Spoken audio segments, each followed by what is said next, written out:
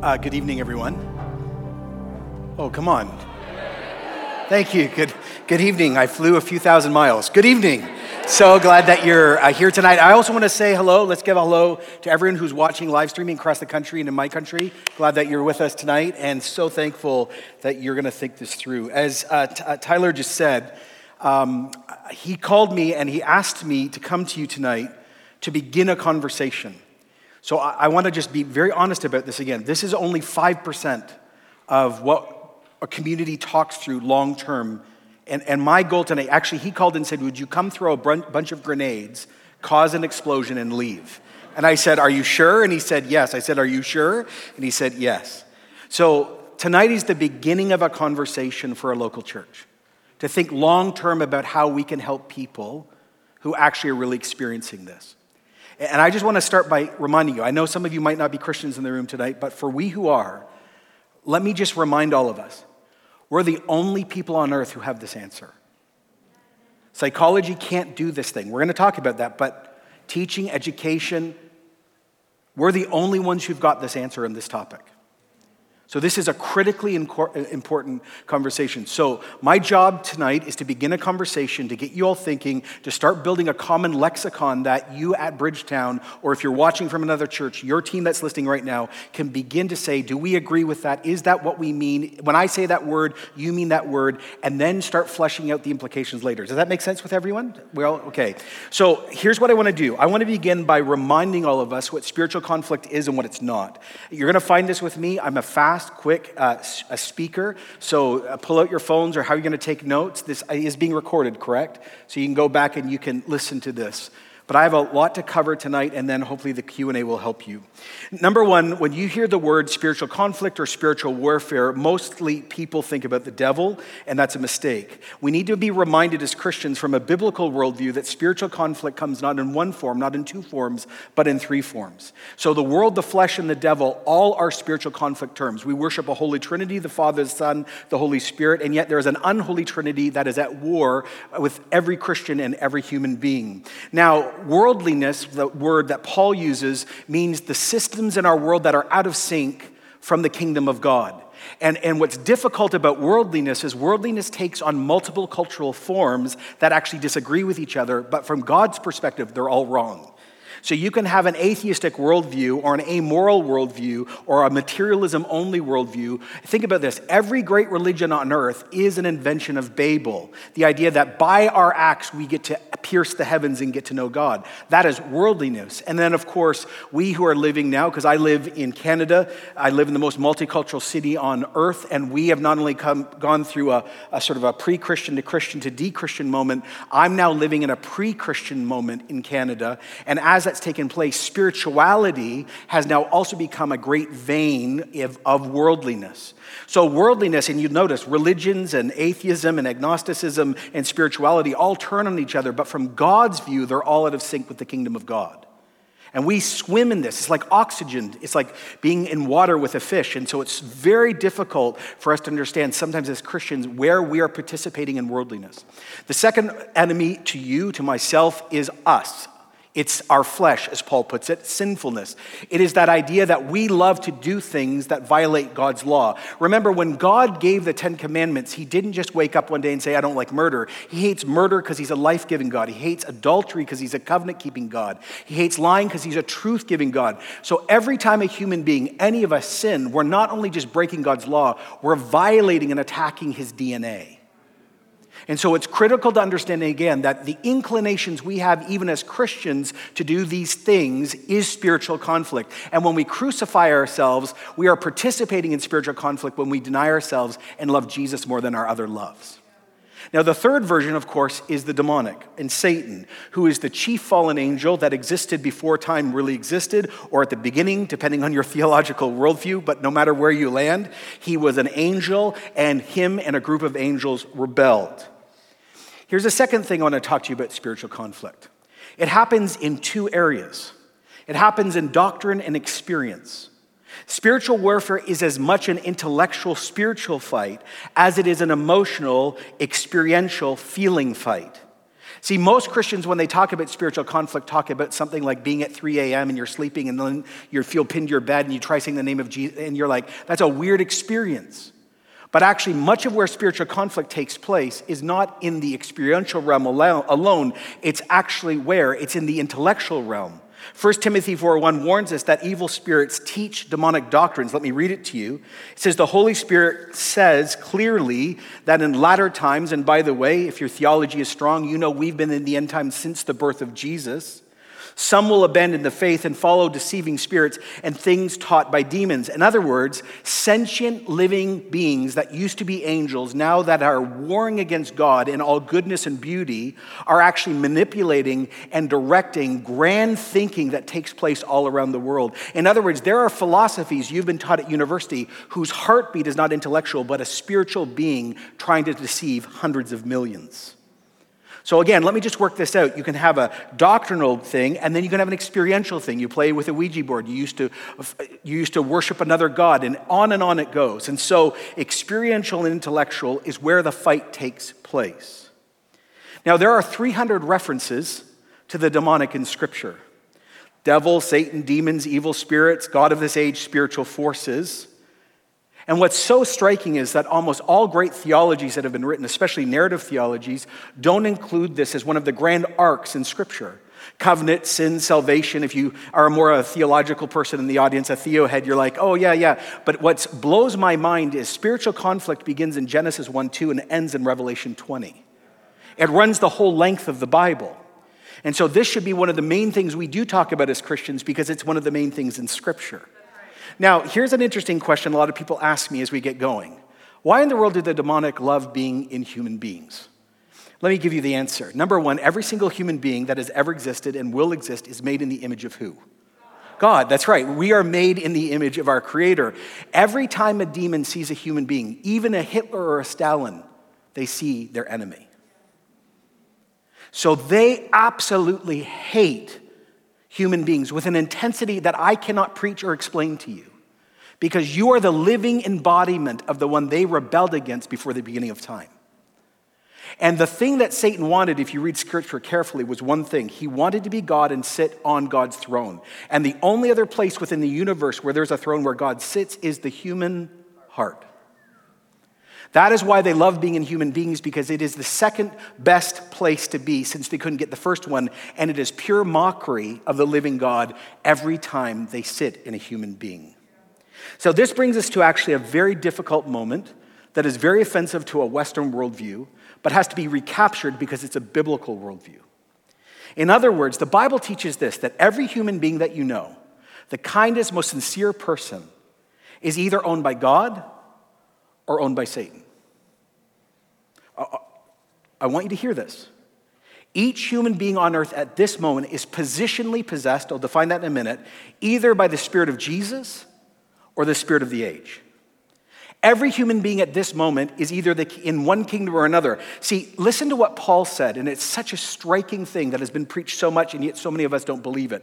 2 Corinthians 4:4, the God of this age has blinded the minds of unbelievers so they cannot see the light of the gospel that displays the glory of Christ, who is the image of God. So let me just say, do you actually believe this? Every human being that you know who is not a Christian does not have the ability to see Jesus, understand Jesus, or embrace the gospel. It is an impossibility because they are literally blinded by an external force and an internal force. This is why evangelism is so hard. This is why churches fail all the time when they don't actually pray before they go out and do new initiatives, because they actually think there's an ability for a human being to see. They can't. So let me work out the word possess, because I just used it. Some of you started tweeting, very scared. So possession is always positional and sometimes in presence. Let me say this again. Possession is always positional, but sometimes in presence. In other words, every human being on earth has, since the crucifixion and resurrection of Jesus, is either owned by God through Jesus, possessed by the Spirit, or is still owned by the other side. We are all in heaven's view and in hell's view, either positionally possessed, owned by one of two sides. And sometimes we're also inhabited. There are only two kingdoms. That's why when Paul was writing to the church in Ephesus in Ephesians 2:1, he described their precondition like this. As for you, just hear the scripture. Let the scripture be scripture tonight. As for you, you were dead in your transgressions and sins, dead, in which you used to live when you followed the ways of the world and the ruler of the kingdom of the air, the spirit who is now at work in those who are disobedient, unsaved.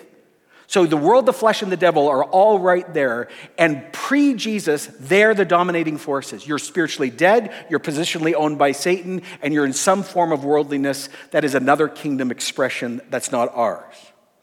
So then the real question that so many people are thinking about tonight, this is why you're here, some of you are like this, ready to see if I'm in or not, is what happens when you switch sides? What happens when you become a Christian and you switch allegiances? Well, we know the very first thing that happens is ownership changes hands. And the biblical language is unbelievably offensive and needs to be brought back. It says in Romans that if you are not a slave to Jesus, you're a slave to sin. But Paul says if you are owned by God, you're a slave to Jesus. And that's a good slavery because we all know that when we try leading our lives, we do a really bad job and he's the best master. Remember, Jesus says himself, right? My burden is light, but my yoke is still on you. In other words, we are positionally owned and Paul calls us slaves to Jesus. And slaves, this is a willing slavery because we know that Jesus is a better master, his burden is light, and we want to be led by him because he understands more than we do. By the way, if you resist slavery, another way of saying is lordship to Jesus, your Christian life will be terrible. Willing slavery is where freedom is in our movement. So then the question that always comes out, because again, all we're doing is setting a theological foundation for this amazing church to think in 10 years from now, how can we be helping people be set free from evil? When someone becomes a follower of Jesus and switch sides, the question that is asked is, how much influence can the demonic have in my life now I'm owned by Jesus? That makes sense to everyone? Okay, so here's the first grenade moment. Everyone ready? If you got a Bible, virtual or physically, I'd like you to turn to Luke 13. Now this, when I first understood this, I was a pastor and this rocked my world. It went totally sideways. I always jokingly say when I do this talk that this is when all the light bulbs go off and the pitchforks come out on Twitter and Instagram real quick. So Luke 13:10, it's probably going to be behind me too. I'm going to read the passage, and I'm going to unpack the passage for you. So on Sabbath, this is starting in verse 10 in Luke 13, Jesus was teaching in one of the synagogues, and a woman was there who had been crippled by a spirit for 18 years. She was bent over, could not straighten up at all. When Jesus saw her, he called her forward and said, "Woman, you're set free from your infirmity." Then he put his hands on her. She immediately straightened up. She praised God. And then the pastors got a little angry, indignant because Jesus healed on the Sabbath. The synagogue leader said to the people, "There are 6 days for work, but come and be healed on those days and not on the Sabbath." And the Lord answered, "You hypocrites." Wow, that's Jesus, meek and mild. "Doesn't each of you on the Sabbath untie your ox or donkey from the stall and lead it to get it water? Then should not this woman," I want you to pay attention. If you're a highlighting person, highlight this. "A daughter of Abraham, whom Satan has kept bound for 18 long years, be set free on the Sabbath day from what bound her?" And when he said this, all his opponents were humiliated. The people were delighted with all the wonderful things he was doing. Okay, let me begin to unpack this. Number one, I just want to say this so we're all together. When Jesus starts setting people free in your church, religious people will be angry. Just want to say that up front.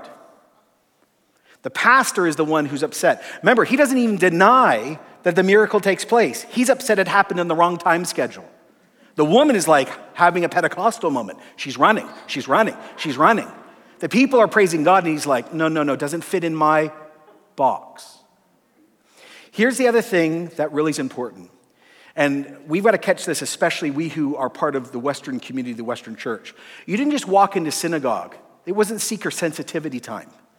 There was no coffee stations, or as you have in Portland, I found out, kombucha on tap. Wow. Very, very cool of you. No, see this, yes, can you believe that? You watching online? Kombucha on tap. Anyway, my friends in the East are like, oh, Portland. Anyway, so here's what you got to catch about this. This woman was part of this synagogue. They all knew her. You had to have an introduction to go to synagogue if you were an outsider. So she is part of this, let me use our vocabulary, church. She's known, she's a member. Oh, and every week as she comes to church, at Sabbath, she's sitting under what? God's word. Do you believe that the Old Testament is as inspired as the New? Is it still as effective? Yes. So you got a woman who's in right community, right with God in the sense of in church and doing godly things, sitting under community and under God's word. And here's the problem. She has what we call reverse hunchback. So she has a massive bone that actually is preventing her from straightening up. It's right here. And anyone want to tell me what Luke's job was? He was a medical doctor. And actually, if you read just in the original language, he uses the problem. It's still used by doctors today. So Luke goes, I know this problem. I've seen this problem before. It's this problem. And yet then Jesus tells us that a genuine medically diagnosed problem has a supernatural internal source. And so this reverse hunchback is from Satan. So Jesus does this thing, calls her forward, and then he sets her free. And here's where everything goes really wild. He says, should not this daughter of Abraham? Now, lots of people want to say, yeah, she's Jewish. No, that's not what this means. See, if you read Matthew, Mark, Luke, and John carefully, you'll realize that each one of them, though they're telling the arc story of Jesus, have their own personal theological agendas to their own community. Luke writes Luke and Acts for a reason. Every time you see the phrase of Abraham, it is a salvific term in Luke and Acts, not an ethnic term. When Zacchaeus, anyone was breaking a little song? Zacchaeus was you still know it? We love a man. Okay, wow, I'm really shocked you know that. I thought it was just like baby movers and Gen Xers and up. Okay, so here's the thing. When Zacchaeus repented and became a true follower of Jesus, even though he was in league with the Roman government, what does Jesus say in Luke 19? Today you have become a son of Abraham. All the way in the book of Acts later, amazingly, shockingly, this is really important, in Acts 13:26, Paul says that the people in Antioch of Pisidian who are followers of Jesus are truly sons of the family of Abraham. So here's what this is a declaration. This woman, to use our vernacular, is saved. And by the way, this is the only place that a woman is called a daughter of Abraham anywhere. So this is a woman in church, sitting under good preaching, in right community, and Jesus not only medically declares what has gone on, he spiritually declares that she is in right relationship with the living God, like salvifically, not just ethnically. And you have a woman who's right with God and a daughter of Abraham and in church who has a demon in her giving her this. What do you do with that? Because there's no way that believers could have something inside of them and be with God, right? Wrong. What are these? Very correct. So if I say these are my glasses, this whole crowd, you watching online, would immediately say, I understand that. I wouldn't have to declare it for you. I would be declaring that I what these? I own these, or I what? I possess these. See, every time you especially if you speak English as your first language, when you hear the word possession, you immediately presume what? Ownership. So when I say, oh my goodness, that person is possessed, then you could say, well, they are what? Owned by the other side. And since I'm owned by Jesus, that's an impossibility. Here's the problem. The problem is the Greeks loved owning things. Like they loved owning things. They were such materialists that in New Testament Greek, they not had one word for ownership, they invented 5. So if you ever get to learn New Testament Greek and you look this up, you will find that they had 5 specific terms just to talk about what they possessed. Here's the wild thing. Every time in the New Testament you see the word and they were demon possessed, not one of those words is ever used. Okay, I'm going to do this again. You all just went blank. Every time you see the word possessed in the New Testament, it does not mean ownership. It just means in Greek to have, to be tormented, or to be vexed. So you have a woman who's in right standing with God, in right relationship with God, in right community with God, and she is positionally possessed correctly, but she has a demon. She's tormented by a demon, and by the way, it's not oppression, it's not outside, it's an internal experience. So what do we do with that? It got real quiet in here real quick. Now, I know what some of you are thinking, especially the theological people among us. You tend to have ESV Bibles, very large ones. You're going, well, that's fine, John, but that's pre-cross. And then Jesus died and everything changed, and so that just cannot be. Okay, let's keep walking this out. So I'm going to do something for you that's hopefully going to be helpful and really encouraging to you, and as we're going to resolve the question of what do we do with that woman in Acts 13 after the cross, and what does it mean for you, your family, your small group, and your church. I'm going to talk about upstairs theology and downstairs theology. You might want to write that down. It might help you if you want to take notes. So upstairs and downstairs. Upstairs theology is how God views you, and downstairs theology is how you try to work at it in everyday life. Make sense? Upstairs, downstairs. Okay. My favorite verse of the Bible when it comes to spiritual conflict is found in Colossians 2:15. This is heaven's view of what Jesus accomplished between Good Friday and Easter Sunday. And it's an epic verse. It should become a t-shirt. It's great. Having disarmed the powers and authorities, Jesus made a public spectacle of them, triumphing over them by the cross. Anyone want to say amen to that, by the way? Yeah, good. All right, so there's a few things I want to talk about that's really important. Number one, disarm means to take off, put off, or strip. And so what you have from heaven's view is when Jesus died and then rose from the dead, he broke ultimate power of the kingdom of darkness in the heavenlies. But what's even more beautiful is when you see that phrase, he triumphed over them. What I love about this is actually something every Roman here would understand. So I don't know if you've heard this before, maybe you have in your own community. When a Caesar or a general from the Roman context would go to another place and have a great victory, what they would do is they would humiliate the king, the one they had conquered, by putting them in irons and kill off probably half the army and keep the other half. They'd bring them to Rome, and this is what would happen. Caesar or the general would go in first, then his army would go in first, then the defeated king would have to walk behind him, and then the army that had been defeated would be in chains, and all the people of Rome would come out and pelt them and spit on them and say, "You're defeated." What this is declaring is that when Jesus rose from the dead, Satan and the demonic had to go behind Jesus and admit their defeat. They said that would preach all day long in any context. And I'm done. God bless you. I'm going to Toronto. Okay, so no, beautiful and powerful, right? So we know that is what? Positionally and ultimately true. Right now in Portland, 2021, Jesus has disarmed the powers and authorities and he has mocked them. So it's a good thing. My favorite passage or my favorite book in the Bible is the book of Ephesians. I'm a Calvinist. I really like it. Some of you are like, now I can't listen to the guy. I'm out. Okay, so why do I love Ephesians 1 especially? Because it is the best. Ephesians 1 and Ephesians 2, in my opinion, outlines what God has done for us in the heavenlies in explicit terms. You want to know your identity in Jesus tonight? No matter how screwed up you are, no matter how good you are, this is it. I love it. Ephesians 1:4, in love, he predestined us for adoption to sonship through Jesus Christ in accordance with his pleasure in his will. So God loves us. He predestined us. He adopts us. And sonship or daughtership, sonship here is even deeper than that. That was saying, in again, a historic context, you would take an adopted son and give him all the rights to the estate. And so this is a declaration that you are predestined tonight, you are loved tonight, you are adopted tonight, and you are a daughter or son of the king. That is where you build your identity from.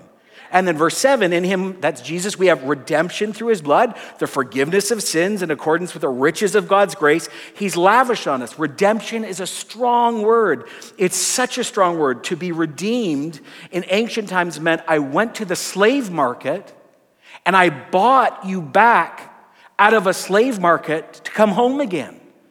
War, this happened all the time. When you were captured in the war, people would be put into slave markets and families would come and buy their relatives back.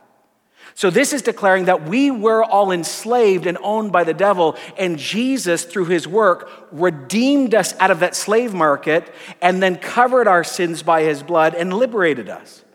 And then the most amazing thing is in verse 13, and I promise this is all going to connect to demons in a minute.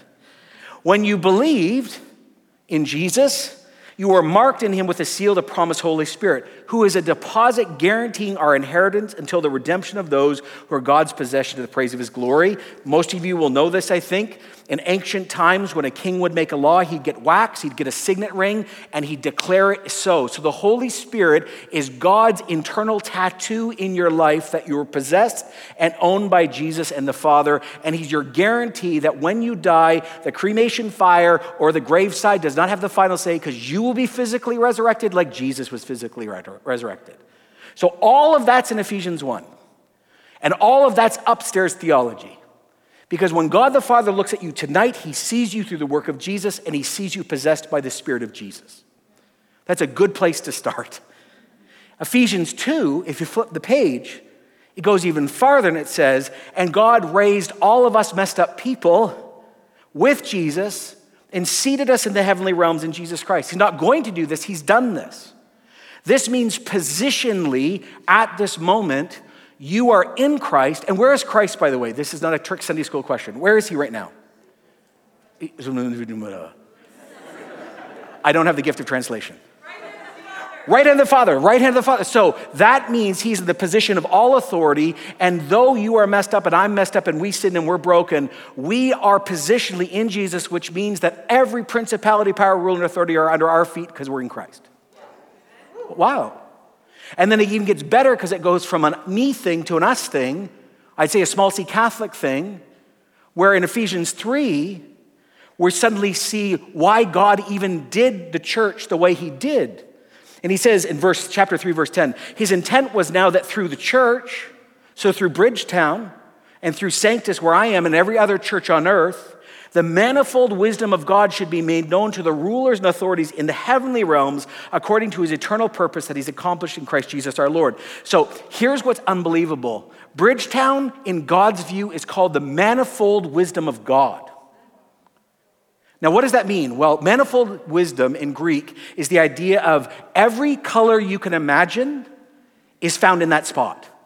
So first of all, this is a beautiful hint towards that God's intention is that the local church and the global church has to be intricately beautiful, multi-generational, multi-gifted, and multiracial, because that's where we're ending up in Revelation 7. But not only that, this is even in the Old Testament where Joseph's coat of many colors, this is the word used in the Greek version of the Old Testament. Why does this matter? Because what this is declaring is the most screwed up and broken down, not functioning well, dysfunctional little church on earth. It's still the billboard to Satan that he lost. So every time, forget the building, though love your building, when you gather, the demonic are told by your presence, you lost, you lost, you lost. So the local church is the manifold billboard of their defeat. So I want to go through this again, and then I'm going to work this out. So you're predestined, and I would say you really, really are predestined, and called, just saying. It's good. It's pastorally helpful when you mess up. And adopted, and redeemed, and forgiven, and sealed, and seated in the heavens, and you're the billboard of Satan's defeat. Now, here's the point. Paul in chapter 1 and 2 works out everything we have in common before he talks about all our problems. Then in chapter 2, 3, and 4, and 5, he deals with all the problems in the church. Husbands and wives, church leaders and people, slaves and masters. He's trying to say you've got to have your identity solidified before you try working out unity, because the unity is grounded in someone external to you. If it's not external, you'll turn on each other. Hey, Portland, have you seen that lately? People turning on each other? The unity has to come from outside of us, not inside of us. Now, halfway through this amazing unity talk, and by the way, trick question, not trick question, is Ephesians written to Christians or non-Christians? Come on, people. Yes, Christians, yes, 100%. This is for believers. In the middle of the unity talk, Paul addresses habitual sin. And he says this in Ephesians 4:25, and I want to remind the theologian people in the room, post-cross, we're even in the epistles. This is like legit now for some of you. Therefore, each of you must put off falsehood, stop lying, speak truthfully to your neighbor. We're members of one body. In your anger, do not sin. Don't let the sun go down while you're still angry. And do not give the devil a what? Okay, let's talk about this. So to you who are predestined, and you who are adopted, and you who are sanctified, and you who are sealed until the day of redemption, and you who are the billboard of Satan's defeat, and, don't give the devil a foothold. What? This is where we go from upstairs to downstairs. So this is what foothold means. In Greek, it's the word topos, T-O-P-O-S. It's used somewhere between 85 and 92 times in the New Testament. And 99% of the usages in the New Testament are spatial. Room, reef, region, location, place, space. So here's what Paul is saying, and here's where the bomb is going to drop for all sorts of you. And while this happens, do not be afraid. Paul is saying to predestined, loving Christians who do Bethmore Bible studies, if you don't deal with your anger, you will open a door internally to the demonic. It's not just opportunity, it's region. Think about a house, and it switched sides. The owner used to be Satan, now it's Jesus. Jesus is in the house. How is he in the house? Because the Spirit of Jesus is present. We're sealed by the Spirit. And then think about the left bedroom window is left open, and squatters have now moved in the house. Do the squatters own the house, yes or no? Of course they don't. But can they do damage in the house? 1,000,000%. This is saying that if Christians are involved in habitual sin, they don't even have to believe the demonic are present and they're still going to show up. Does this describe every single church meeting you've been to? So anger, now some people are like, oh, see, anger is the only thing that opens the door. No. He talks about all sorts of them here: rage, bitterness, anger, brawling. Now here's the unbelievable sort of a solidification point. Look at verse 30. He says, so don't give topos. And then he says, and do not grieve the Spirit of God with whom you are sealed for the day of redemption. So here's the wild thing. Are you telling me, John, that I can be adopted, sealed in Jesus, and saved, and predestined, and I literally sealed to the day of redemption, and a demonic being can be inside of me but not own me, and when the demonic come into me, I grieve the Spirit, but he doesn't leave? Exactly.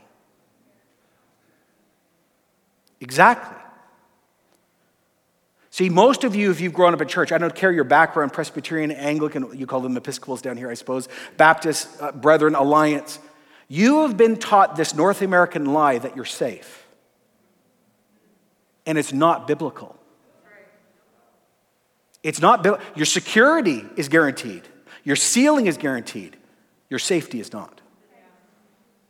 So what we see here is that you can yield to the presence of the kingdom of darkness. As an example, we'll talk about other things later, through habitual sin, you don't even believe the devil's in the room, and the devil doesn't care. Why? Oh, right, because this is a real war, and there's no such thing as human rights here. There's no such thing as a standard of war here. It's like if you go to Syria and you interview children that have been through the last 3 years, they will tell you there is no fairness. This is the same. And so you have multiple Christians who love God, who go to small group, who go to church every week, who read their Bible, who listen to Bethel or don't listen to Bethel, depending on where you're at, or Gaither, or whatever you want to say, but you love Jesus, and you're worshiping the Holy Trinity, and at the same time, have this thing going on that you can't classify in your head, because you've been told by pastors it's not allowed. Paul explicitly says here, you can actually be possessed by Jesus and demonized at the same time. See, demonized just means to have. Possessed means to be owned. Now, I know what someone's thinking in the room, or someone is very angry in New York and is DMing me right now on Instagram, because they're like, Satan and God can't share the same space. What Bible are you reading? First of all, let's just get this out of the way. God's omnipresent, correct? So they share space all the time. And second of all, Job chapter 1, Satan walks right into the throne room of God. And then there's the temptations where Jesus and Satan are in the same space together. See, here's the thing that confuses me that we need to undo. For some reason, we think, especially as confessional, biblical, somewhat conservative, I mean evangelical in the historic sense, not the current sense, as Christians, we believe that we can sin, and the Spirit of God, every time I don't sin, the Spirit of God doesn't leave. He's what? Grieved. If the Holy Spirit left me every single time I sinned, whoa, we're done, right? We wouldn't make it through 5 minutes. I have children, 2 minutes. I'm married. She'd say 1 minute. So here's what you got to catch. For some reason, we've elevated Satan to be more wicked than sin and worldliness. But let me tell you, all three enemies are wicked. So when I sin, the Spirit of God doesn't leave. He gets grieved. When I become worldly or I participate in a world system, whether I understand it fully or not, the Spirit is grieved. And when the demonic walk into my life, he's also grieved, but he does not leave. This is not, ready for some of the theological people, this is in the wrong category. If you're making this about salvation, you've missed it. This is about sanctification. This is about growing in holiness. Conversion is when you switch sides. How you work out the conversion is sanctification down here. So positionally, let me do this again, just to do this. You can be owned by God upstairs and be inhabited downstairs by the evil one and the Holy Spirit 100%.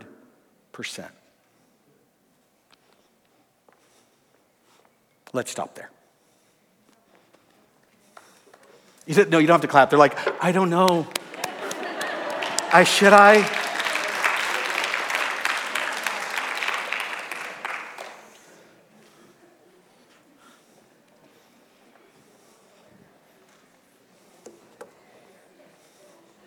Thanks, friend.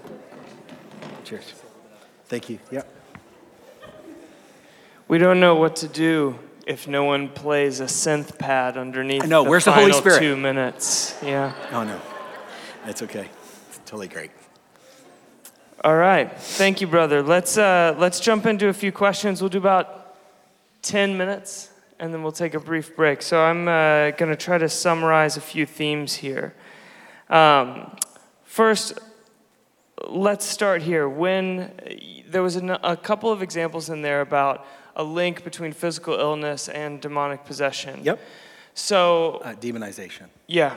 Thank you, sir. No problem. How might that inform how you pray for someone for healing? Yeah, great. So one of the things that I'll talk about next, and then maybe even tomorrow you'll talk about the podcast we're going to do. Please, we got to be really careful. So in our community, we work with nurses, we work with doctors, we work with psychologists, we work with clinicians. Not everything that's medical is demonic. I want to say this explicitly right now. Mental illness is real, has to be addressed right on, and is not always demonic. So one of the questions that you need to ask is, how do you diagnose if the demonic are present in a physical or mental condition, which I'm going to get to next? And if they are there, then it's not a healing moment, it's a miracle moment. It's two different things. See, healing, when you read spiritual gifts really carefully, Paul distinguishes the difference between healing and miracles. They're two different gifts. Healing is physical or emotional healing. Miracle is authority over death, over demons, over nature. And so if you notice in the Luke 13 account, Jesus does not heal her. Jesus casts out a demon and then she's righted. So it's a connected but different conversation. That covers about 75% of people's questions. Fantastic. They're all coming next. Thank you.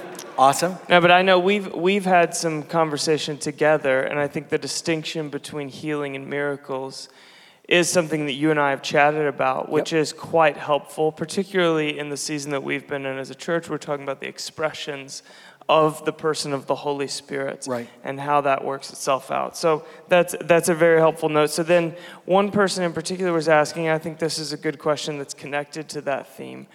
What about this kind only comes out with prayer and fasting moment in Mark chapter 9? Excellent. Whoever you are, thank you. And maybe just give a little bit of context to that biblical moment before you answer that question. Yeah, so there's this wild moment where the disciples are trying to cast out a demon and they can't. And Jesus takes them aside and they say, why couldn't we do it? And he says, this kind does not come out unless you pray, or certain translations say pray or pray and fast. Now, if I may, I want to be careful of the time because I'll become Professor John and keep going. So here's the first thing. Notice what Jesus says, this kind. The word kind there is the word species, that you think about a variety of fish, for example. What is being implied there is there are multiple different types of demons. What I mean by that is they're all angels that fell, but think about it like this. They have different strengths or assignments, first thing. So some are weaker and some are stronger. That's right out of the text, and that's also from experience. The second thing is that he involves spiritual disciplines in the act of deliverance. And why this verse is very important is because I'm not going to tell you why you've seen every fight in every church, right from this verse, and how it helps in deliverance. So there's this thing, if you come from a more Reformed background or a very Southern Baptist background, you have grown up in an environment where you read the Bible as something called regulative. And basically the summary of regulative is, if I see it in there, I do it. If I don't see it in there, I don't do it. Make sense, everyone, so far? So if I see it in there, I do it. All right. The other side of the coin, which Bridgetown I know holds to, and so do we, is the normative reading of Scripture that says, if it's in there, I do it. If it's not in there, if I'm told not to do something, I don't do it. But if it's not in there and it doesn't violate the Scriptures, I get to do that too. Was that confusing? I'm with you. Okay, do I need to do it again? Okay, here's why it matters. Jesus doesn't tell us the purpose-driven life next moment. He just says this kind doesn't come out with prayer. Well, how long the fast? What fast? Do I have to turn Hillsong louder? Do I have to yell? There is no context. And here's the problem with a radical conservative reading of Scripture, and I'm conservative, genuinely, is that if you stop where the text stops, you're just told you have to do an activity, but not how to do it. So every local church has to start saying, how do we do spiritual disciplines in a context? And how do we work out processes that are not unbiblical, but they're not found in the Scriptures, but they're rooted in the Scriptures themselves? It's the fight in the 1980s. Is it unbiblical to use drama in the church or not? Well, of course it's not. Well, if I don't see it in the Bible, you shouldn't do that. Well, show me a first century worship service. Show me a youth pastor in the Bible. Show me a Awana in the Bible. Show me all sorts of things in the Bible. It's just not there. So most people who are regulative act normatively. They're just not willing to admit it. And when it comes to disciplines and gifts, you have to get real normative because you have to work it out. And that's exactly what that's saying. You have to fast sometimes. How you fast? You better ask the Holy Spirit. What type of fast? We're not told. But the point is, fasting doesn't get God's attention in that case. Remember, when you fast, God doesn't go, oh my goodness. I have to listen to you so much closer now. That's not what, God's not attracted to our spiritual disciplines. Spiritual disciplines, as I'll teach in a minute, clear the environment so we get to hear Him. So that's the fundamental reverse. It's not duty-based, it's actually love-based, and it's discipline-based. And I guarantee in that place, they were not actually hearing what the Father wanted to do. Talk to me about over-spiritualizing. What about the danger of everything is now spiritual, or is that a danger? Yes, it's a danger. Massive danger. The demon of, the spirit of, and everything is in society is something. So we got to be really careful diagnostically not to call sin Satan and not call worldliness Satan or vice versa. So there, in more charismatic circles and in traditional Pentecostal circles, they will almost address every struggle as the spirit of, and that's just so unhelpful. Here's why. Let me make it medical first. If someone is bipolar here tonight, you are living with something that is unbelievably difficult. Unbelievably difficult. And we don't even understand how difficult that is. And the danger in an environment that's trying to be biblically charismatic is if we over-spiritualize that, we're giving you hope that I can just pray that out of you and you're going to be okay. But wonder if there's no magic bullet. Wonder if actually you're going to live as a follower of Jesus with bipolarism and it's not spiritual. So the sweet point in the middle of this is not to over-promise or under-promise, but do the hard work in the middle to find out what's really going on. Because the church I grew up in, none of this was right. Other churches I've been in, it's always wrong or always right. And I'm pleading with Bridgetown, as you begin this conversation, to begin to set up processes and gift orientations that make you do the hard work so you don't hurt people by mistake. And it's hard because some of you want it to be all demonic and some of you are terrified by it. And usually, I always say this, the devil's not behind every bush, he's probably behind every third. He's more around than a lot of people want, and he's a lot less around than other people want. Yeah. So 1 out of every 3 bushes. Whenever, cast it out, cast Okay. it out, cast it out. Yeah, that's right. Thank that's you. right. That's Maybe clear. in Portland. Maybe in Portland. I Yeah. don't know.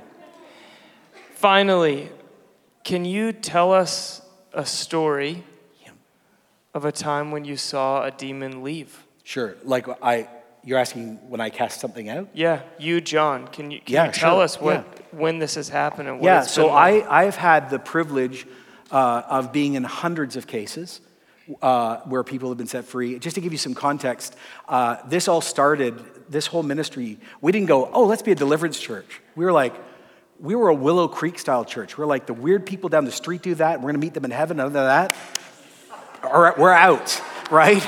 So this all was forced on us by pastoral care, like it happened to us. And so just so you know, we have 2 staff members, we have 110 volunteers that serve just in this ministry. So every Tuesday night, When you say this ministry, you mean casting out deliverance? demons, yeah. And it's been built over 23 years. Hi, Natalie. My prayer pastor right now is watching online, who oversees this. And so we've seen hundreds of cases and hundreds of cases. But maybe I'll do this one. In the early days, and again, this is not to be glamorous or make this exciting. Some of you are really excited about this, and you shouldn't be. This isn't like you become the Oracle in the Matrix or something. Like, calm down. Love Jesus way more than this. He's the one we're all about here. And as I talk about a lot in the book, like, this isn't a show for you to feel better about yourself. The person needs to be set free. This really matters. We got to care for people. So years ago when this all started, and I started having experiences, again, to give you a translation, I was saved in a variation of a Southern Baptist church in Canada. My parents were missionaries. I grew up in Ecuador in the 80s. I've been to 40 countries, but I had no exposure to this. And I didn't grow up in a charismatic environment where this was ever talked about. And then when I was starting my pastoral ministry, some stuff happened in my history we can maybe talk about later, but I actually started hearing and seeing the demonic. And I was like, am I hungry? Am I angry? Am I lonely? Am I tired? Is this mental illness? Like what's going on? And then I realized actually it was a spiritual gift of discernment. And so an elder of our church called and said, we're having really weird experiences in our house. And I was like, why are you calling me? I'm the youth pastor. And he's like, well, you're the only one who will do the weird stuff. I'm like, crap.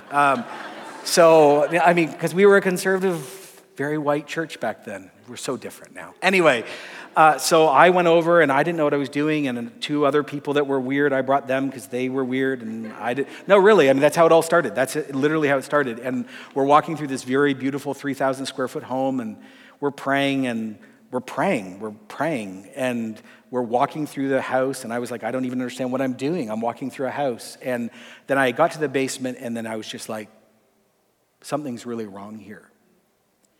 And I just didn't understand it. And right when I said, in Jesus' name, the wife fell over. And I was like,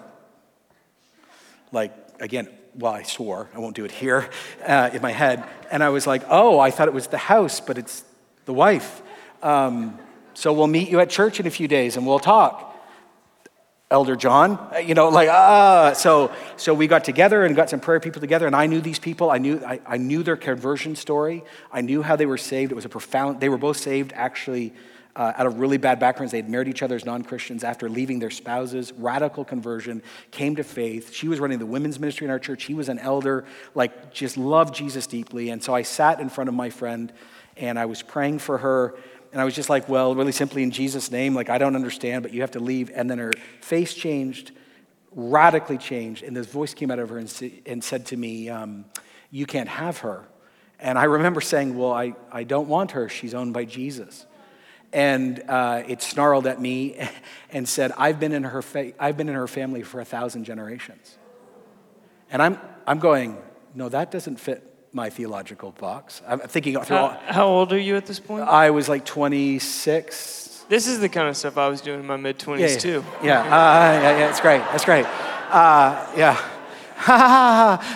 No, it's true. So I just said, well, you gotta let them breathe, John. It's good. So my staff agree with you wherever they are.